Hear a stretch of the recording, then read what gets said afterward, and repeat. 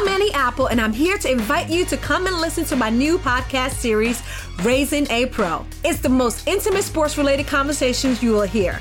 Each week, we explore the journeys of some of your favorite NFL players through the eyes of those that know them best. From Joe Burrow, DeAndre Hopkins, Myles Garrett, Ezekiel Elliott, Nick and Joey Bosa, just to name a few. With exclusive insights and information, we leave no stone unturned. Subscribe now to Raising a Pro on your favorite podcast app.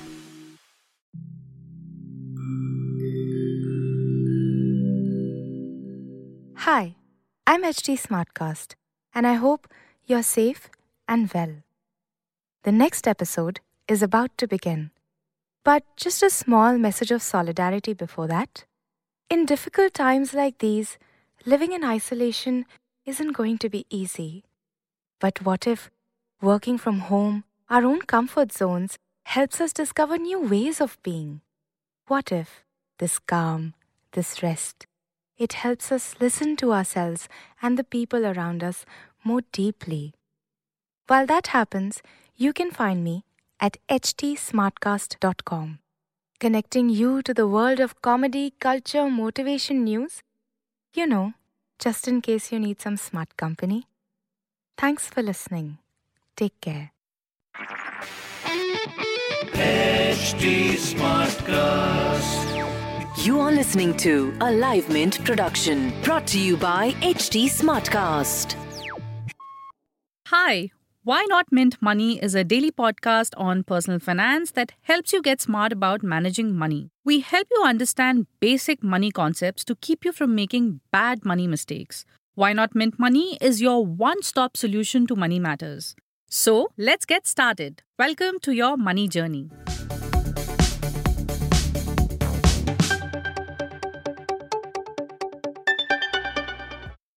The sudden shutdown of 6 debt schemes by Franklin Templeton Mutual Fund has shaken the confidence of investors in debt funds. The event has come as a shock to investors who often use these funds to earn some extra returns over and above what they could earn from a bank fixed deposit.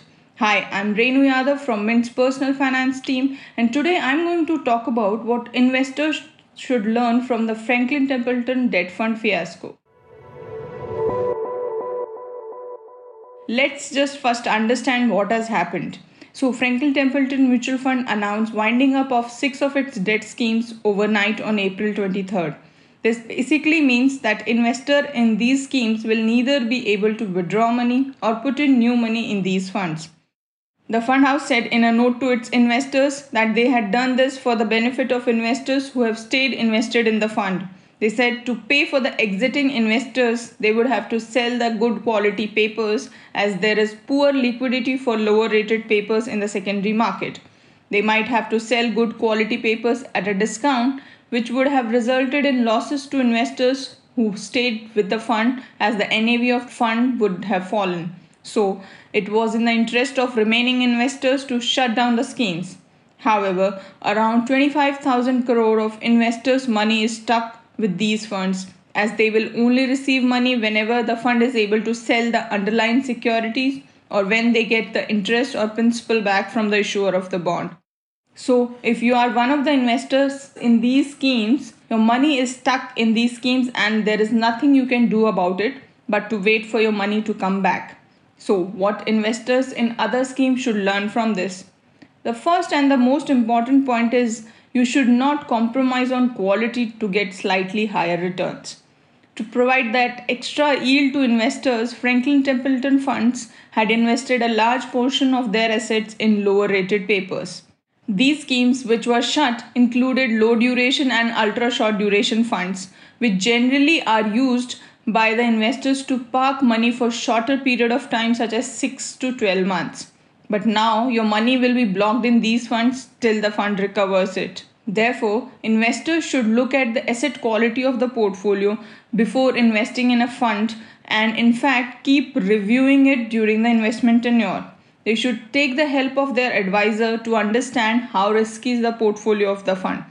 How much is the allocation to lower rated papers? These are the kind of questions you should ask your advisors.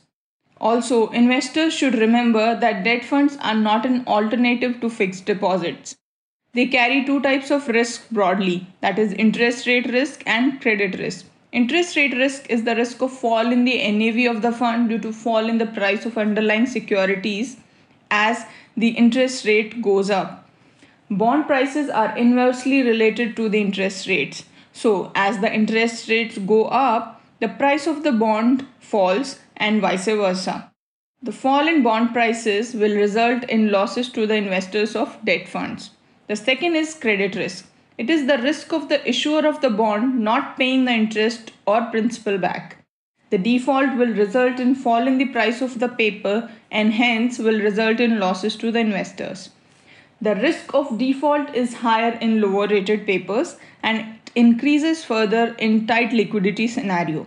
Therefore, it is important for an investor to understand these risks before investing in a debt fund. That's all for now from Why Not Mint Money. Thanks for tuning in.